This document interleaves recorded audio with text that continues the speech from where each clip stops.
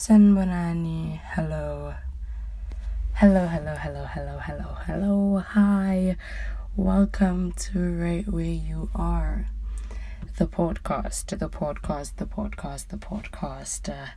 If we have not yet been introduced, my name is Khanyisa. You are listening to Right Where You Are, a podcast where we explore quite a lot of things, but I think I keep thinking that the main thing is something, but there is no main thing. I think the thing here is that we just explore.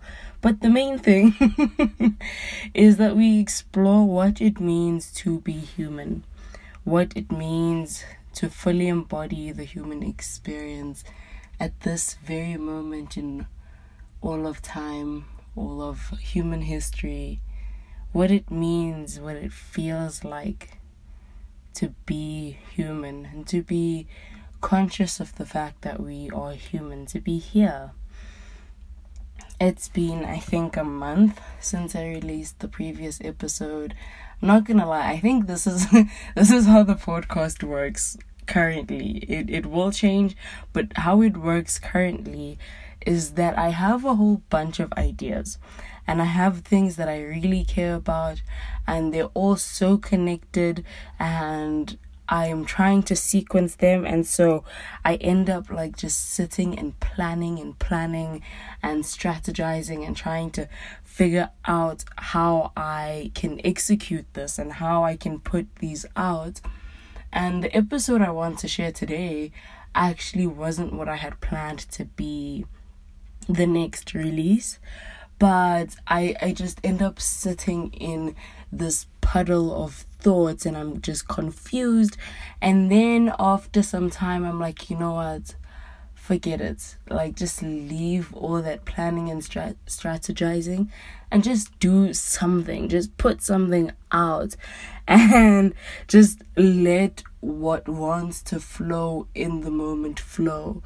I think I spent so much time trying to sequence the episodes so that, things happen in this very, in order, I almost said in an orderly order, but in order in this way, because a lot of the time I'm also just afraid that it won't be understood unless it is in order, and sometimes I need to be able to reference a previous episode or something I've already spoken about. I kind of know that I want to speak about this before I speak about that so that it makes sense, but at the same time everything is so connected, it's so intermingled, because nothing in this universe operates in a silo. And yeah so I'm learning to just let what flows flow, whatever flows through me, learning to let go of all the planning and the strategizing, just letting the spirit that is right where you are just flow through me, the spirit of creativity, the gods of creativity, to flow through me in the way that they want to flow through me. Because when I plan and I strategize and I'm thinking a whole lot, my mind comes in the way of my ability to show up and to do this work. And that's kind of what I want to talk about today, about letting go, about surrender. And surrender, it's kind of one of the buzzwords among spiritual folk, and it kind of has been for some time. I listen to podcasts from the 60s and the 70s, and even then, and now it's still a thing, and people are still so big on this surrender thing. And I just want to talk about surrender, and I want to talk about it not necessarily as a thing that we do, but I believe that this thing we call surrender, I believe it to be the nature of being. It is the true nature of being, be that human being, elephant being, tree being, bee being, as the nature of being. And I think then the thing, like what I've just shared about my experience with this podcast, the thing there is that my consciousness of my being and my ability to reason and my cognitive functions sometimes come in the way of my ability to be, to just let go and be, So that's the conversation I want to have today. And to bring it back to previous conversations we've had in this season, episode 1 and episode 2 were about reality creation and how much control we have over our reality. And really, I was speaking in those episodes from more of a socio-economic, socio-political perspective, but I think that as a conversation applies generally, because in episode 1, I was speaking about how it can be beneficial for us to believe that we do create reality, to recognize the part of us that actually is in control, to come into touch, into contact, to come in touch. What is the English? Okay, I don't know. But to meet the part of us that does create reality. And then in episode 2, I played a bit of devil's advocate and said, oh, wait, as much as we can and we do create reality, there's also the smaller human vulnerable part that doesn't create reality, that is a product of circumstance, that is a product of environment. And so in as much as I spoke about this from a socio-political, socio-economic, from that perspective, I think when you zoom out of that can be the philosophical conversation of free will versus determinism, right? And in the first episode, I was like, no, but we have free will. Maybe it's beneficial for us to believe that we do have free will. Then in the second episode, I said, okay, but both those things are true. Both free will and determinism are true. I was taking that paradox and just reconciling it. And today I want to speak more on the other end of that paradox. I'd like to zoom out and bring that conversation into a larger and more existential, perhaps even ontological perspective, and speak about that paradox, the other side of that paradox, where we aren't very much in control of reality, where we are not the creators of reality, where we are mere experiences of reality. Instead of us creating reality, we are the thing through which reality is created. I believe this to be a whole lot more true, because if we're speaking about the human, the human, the body, the mind, the self, that is the thing through which reality is created. If we want to talk about the thing that creates reality, that's no longer the human. That is perhaps what we might call the divine, what we might call God, what we might call the I, the self with the capital letter S, whatever we want to call it, right? But we, the small little human, is not a creator of reality, or can somewhat create reality, but our creation of reality is always subject to the laws of the universe. Our creation of reality is always in collaboration with the universe. We can dance, we can choreograph a dance, we can choose how we move, we can sway however we want to, we can lift whichever arm, we can roll backwards, roll forwards, spin and twist and turn. But however we dance, we're always dancing to the universe's music, the music that's already there. To believe that we are the sole creators of reality, I believe, is kind of an ego trip. It's a self-inflating trip, right? But I want to speak on this part of us that creates in collaboration with the universe. The part of us that must listen first. We must listen to the music before you can even choreograph a dance. I think a whole lot of the time, for myself at least, when I'm engaging in all these cognitive processes, when I'm thinking so much about things and I'm trying to strategize and I'm trying to have my life in order, I'm trying to perform a certain thing within myself, I'm trying to hide parts of myself from myself, I'm trying to control reality. I think I enjoy that illusion that maybe I do create reality, that I am in control. I really deeply enjoy the illusion of control. The first episode I titled Earth is Spinning and the Humans Are Dizzy. And really that's a metaphor on illusion, how a lot of the time an illusion like this, an illusion of I am the sole creator of my reality, or I am in so much control of my reality, that can get one dizzy and drunk, so much so that they can't hear the universe's music. I think this experience, this phenomenon of humans trying so hard to keep this illusion, this dizziness, the illusion of control, it's so clear in a lot of the ways that we move around the world and the things that we do.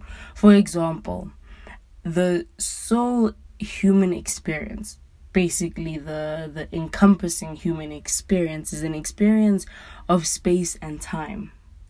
It's an experience of mind and body. Now, these four things, space, time, mind, body, for some reason, humans have not only tried to study these things, but we've also tried to quantify space and time. We've tried to possess these things, to possess space and time, hence the invention of like the clock, hence the history of colonization, that's the attempt to possess space. We've tried to possess bodies, our own bodies and the bodies of others, to possess the self, to possess the mind, to quantify it, to take control of it, and to fully understand it so that we are not subject to its laws, so that we can be the people, the thing that creates the laws. And it creates a sense of control. And I mean, I think this is very human. This makes a lot of sense because even just the human brain, a fundamental element of our thinking is exactly that. We like to segment reality, to create categories in which we classify reality so that we understand it better, but also so that we can control it, so that we can feel like we're in control somewhat. This is the process of categorization.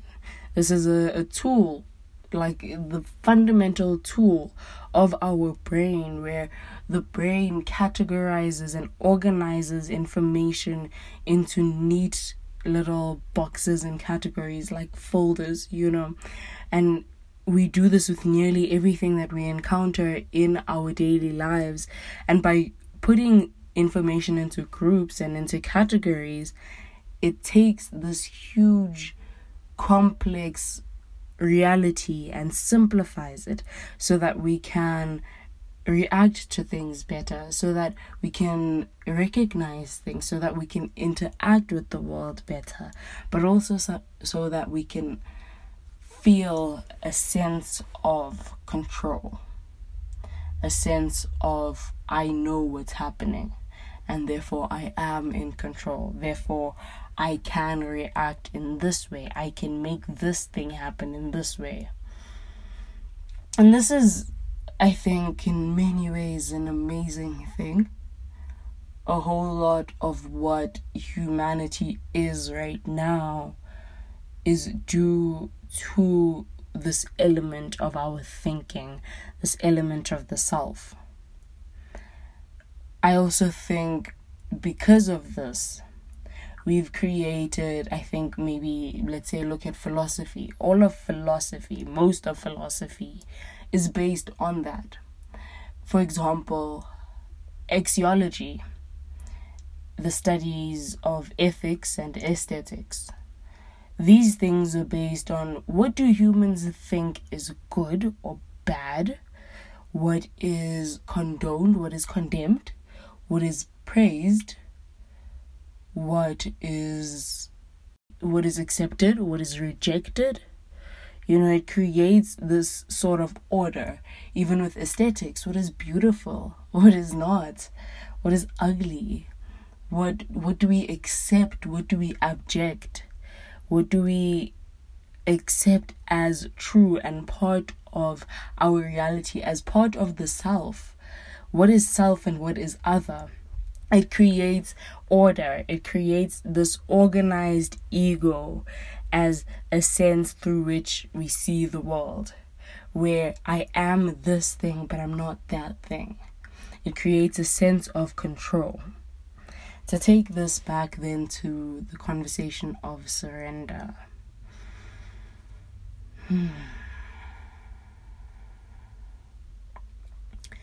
When we hold on to this ego mechanism, this fundamental element of our thinking, when we hold on to it so tightly, we are bound to only accept and perceive parts of reality, which means that we are then blocking out other parts of reality.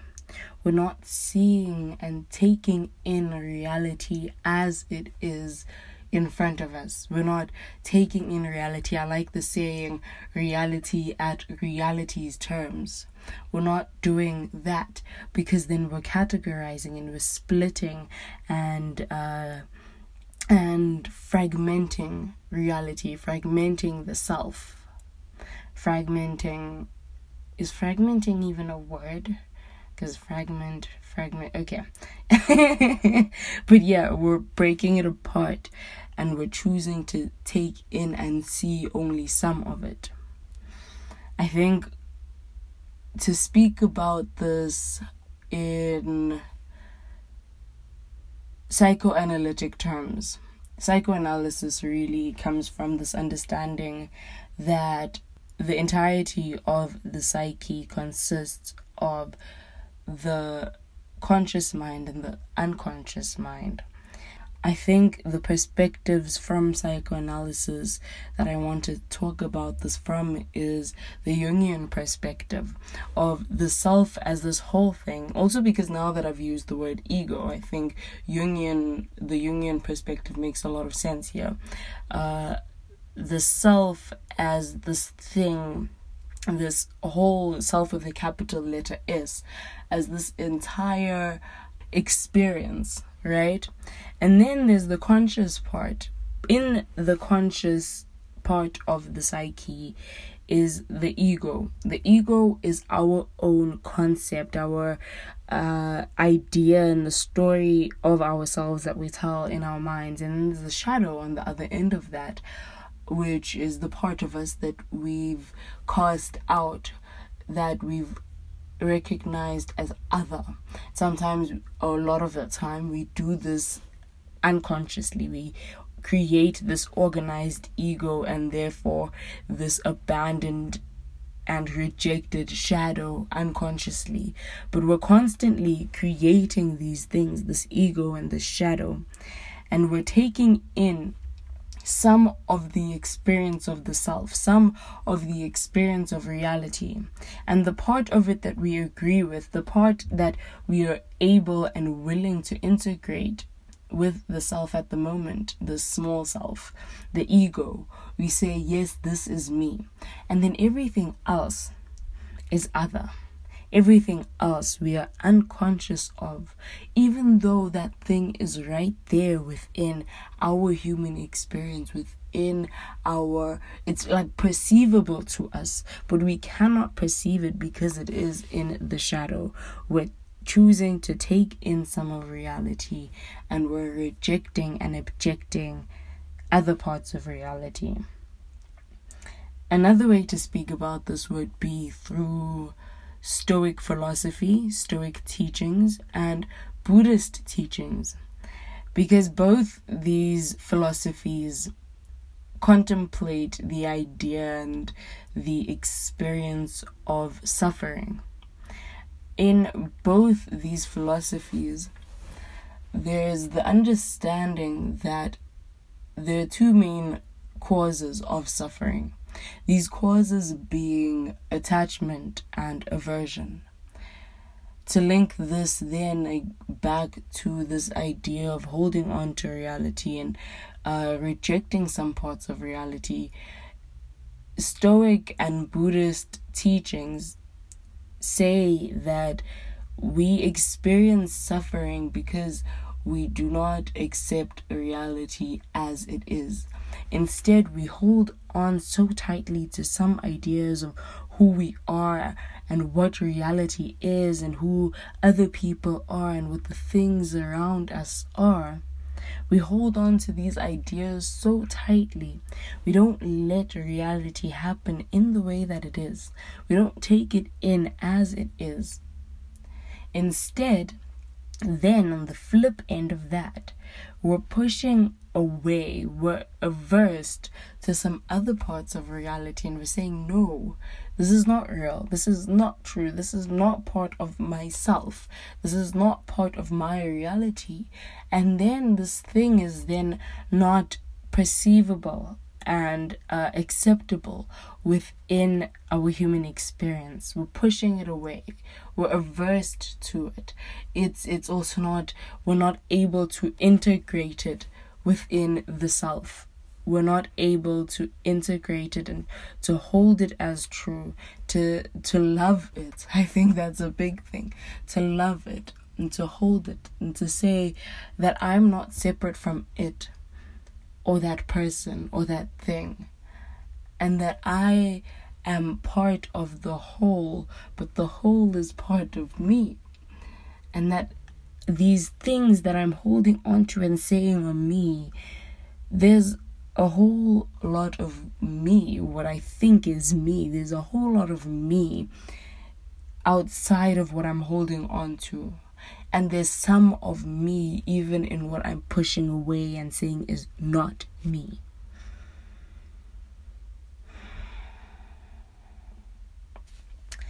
I'd like to share two analogies just to expand on this idea and to take this back then to the conversation of surrender.